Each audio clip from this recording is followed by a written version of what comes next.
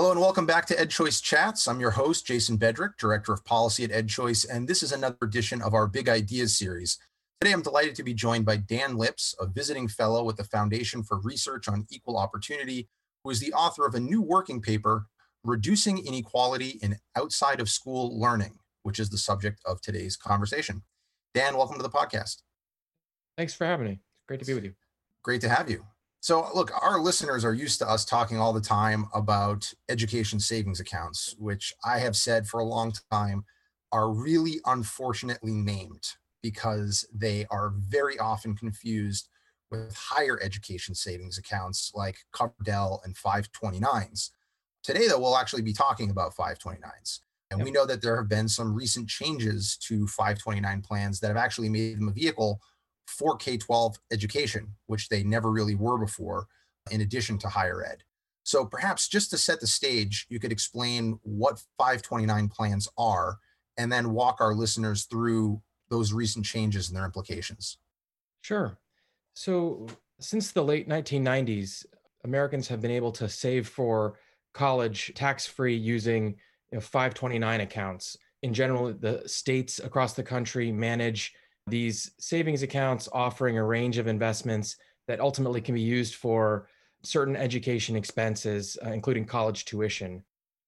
Over time, that has been expanded. In 2017, Congress expanded the allowable uses of 529 funds to also include K-12 tuition costs and also job training expenses. And these are in every single state except Wyoming, if I'm not mistaken. That's correct. So federal policymakers have been increasing the utilities of the funds for K-12. How does that work? How do families open these accounts? How do they access them and use them for K-12 expenses? Well, the families can invest in a 529 even ahead of a child's birth. And many states, more than 30 states, offer certain state tax advantages for making a contribution to a 529 account. Many states have deductions, essentially, or in some cases, credits, which encourage parents or their family members to make that investment. And the idea is that over time, if those investments start early, a family could choose to use them on K-12 tuition when a child is in elementary or secondary school rather than during college. However, my view is that we should be looking a lot bigger in how we are funding these accounts. And there's exciting programs around the country that are making other investments into children's 529s. Yeah, and I want to hear more about those. But before we do, in your paper, you argue that with some further reforms, 529s could be a vehicle to reduce the achievement gap and really the opportunity gap between kids from rich and poor homes. So let's start by summarizing the problem. As you note, it's not district school funding anymore. That gap has mostly been closed. You even note in your paper that in a majority of states, high poverty districts now spend more per pupil than lower poverty districts. So where is the gap? One of the big remaining areas of inequality in American education is outside of school learning opportunities. For decades, researchers have looked at the summer learning slide, or the amount of learning losses that occur while children are out of school during summer vacation. In general, all children fall a little bit behind during summer break, but children from disadvantaged families fall further and further behind.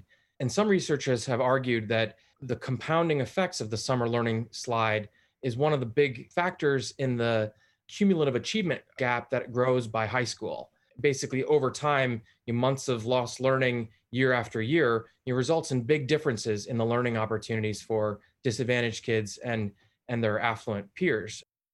And there's many reasons for this.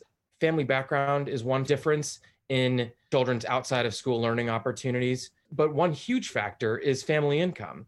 There's national data that shows that children from upper income families, or the top 20%, their parents spend around $9,000 annually on their educational enrichment expenses. Kids from the lowest quintile, or the bottom 20%, their families spend about $1,000. Over time, this amounts to a massive spending gap on children's learning. While we've made great progress in narrowing resource gaps during the school day and school year, there's this vast gap in outside of school learning investment. So we're talking here about after school programs, trips to museums and science centers, and also especially as you noted, programming over the summer, where there's a RAND study that you cite in your paper, which shows that students lose skills over the summer, especially in math. Higher income kids actually gain over the summer in reading, whereas lower income kids show massive losses at the end of the summer. That, as you note, accumulate year after year and have major implications. But this actually brings me to one of the reasons that I've been skeptical of 529 plans. When Congress a few years ago was considering these changes, I thought, yeah, it's welcome that they could use 529 plans for K-12 education in addition to higher ed.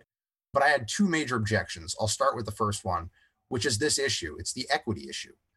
The benefits accrue primarily to those who can afford to put money into a 529 plan.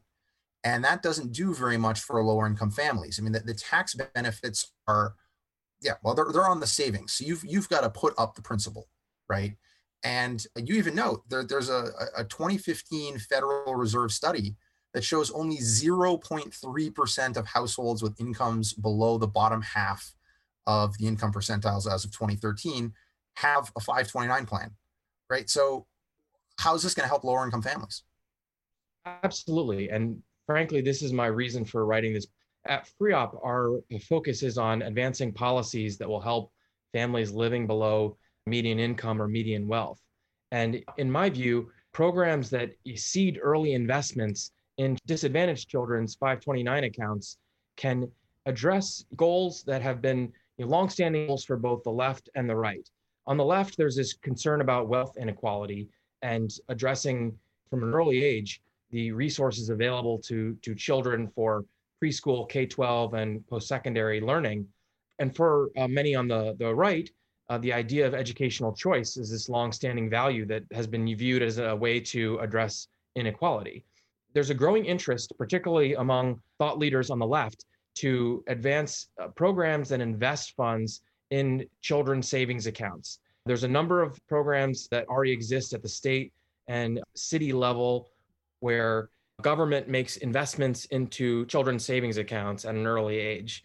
And sometimes this is done by nonprofit organizations, other times directly by the government. A good example is in Maine, where every child in the state receives a $500 early investment in their child's 529 account, thanks to a nonprofit organization called the Alfund Scholarship Fund. These programs have been shown by academic researchers to lift families' expectations and even children's social emotional capability during their early years. So that actually leads to my second objection, which was that these truly are savings plans, right? And so the benefits really accrue the longer you keep those investments in the account. So it seems that they're most useful for college. They're still somewhat useful for high school because especially if you invest early, like right around when the child is born, or even as you know, you could do it before the child is born. But each year earlier that you take the money out, the benefit has actually been reduced. So they're much less useful for K-12. Is that right, or what am I missing?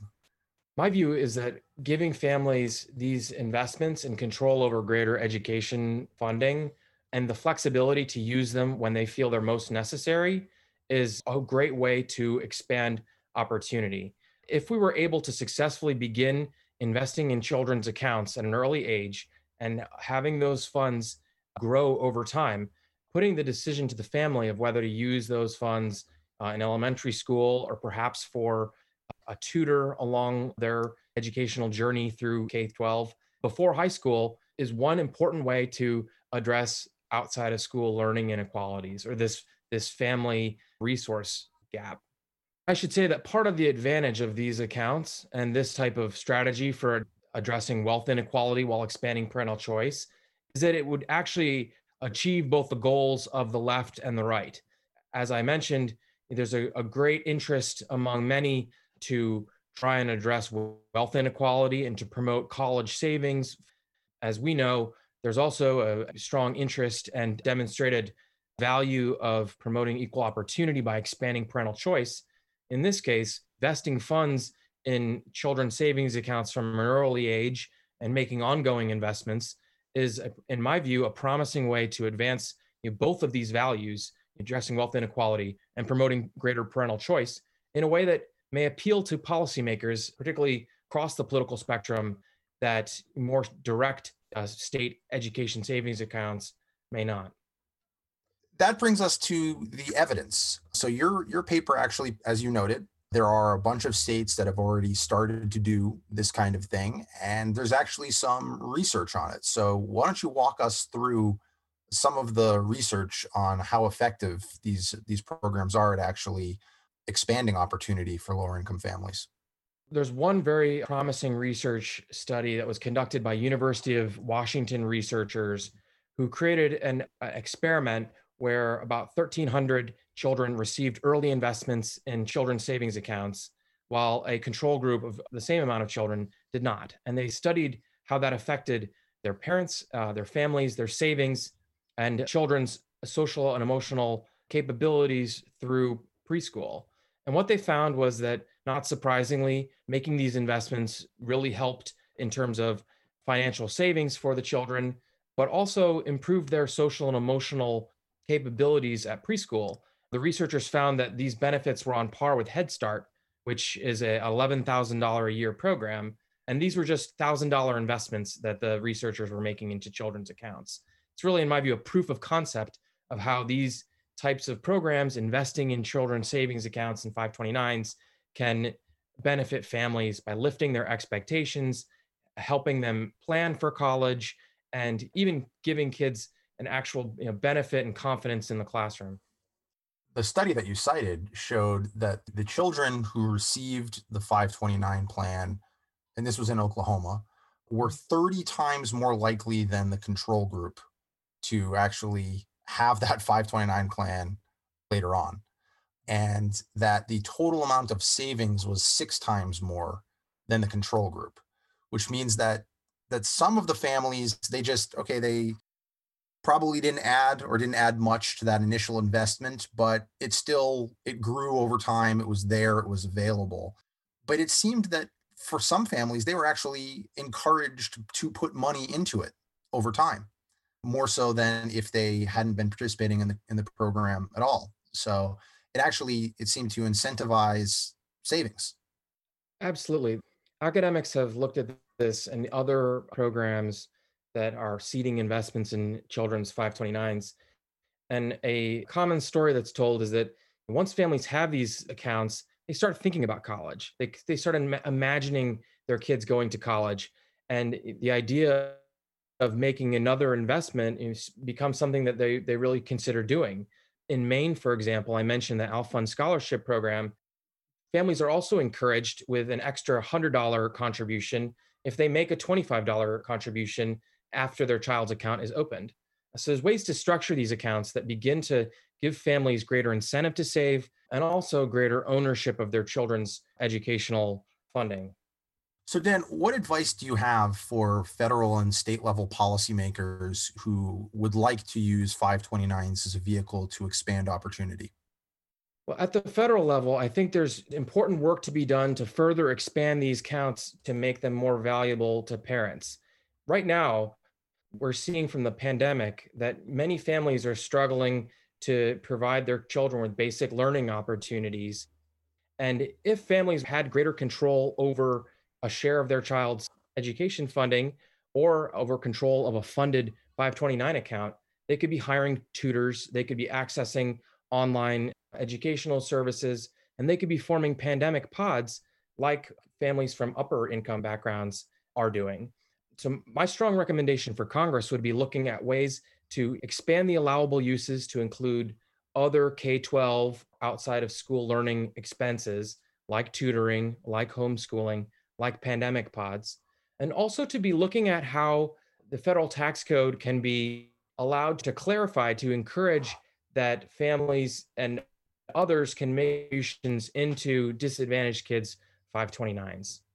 Promising work to be done to begin to create both incentives and funding streams to go into children's 529 accounts. States could follow the method of state scholarship tax credit programs by offering enhanced income tax or corporate income tax credits for contributions into these accounts.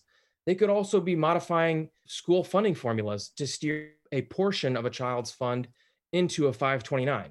Imagine if parents were shopping between two schools, two public schools, and one of the public schools was able to say, in addition to attending our school, we will reserve $1,000 of your child's per pupil expenditure to go into a 529 account, which you can use next summer for tutoring if your child needs that, or save for college to defer those future costs. At FreeOp, we're focused on finding new policies that promote equal opportunity and benefit children from low income families. I've been working on education choice policies for the past 20 years. I was involved in the early work of developing education savings accounts or state funded education savings accounts as a new and better vehicle to promote parental choice than vouchers and tax credits, which were the key vehicles that were used at the time. In 2005, I proposed that idea as a new way to try and expand choice. In my view, allowing families to have access to greater funds through children's savings accounts over their entire lives, beginning at birth and extending through to college and lifelong learning, is the natural evolution of the school choice movement, moving from an effort to try and give families choices between schools, but to give families and parents and ultimately students control over their education resources over the course of their life. In the past, we've been thinking about giving parents control over where their child goes to school.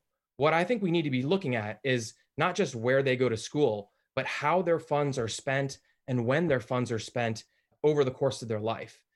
By investing in children's savings accounts and giving all families access to 529s, we're no longer just trying to help kids choose between schools. We're allowing families to plan ahead over the course of their child's life and early adolescence how to best educate that child. I think it's a promising option for expanding equal opportunity, addressing these really challenging circumstances we've seen in vast disparities in outside of school learning, which have been exposed by the pandemic, and truly addressing the achievement gap over time.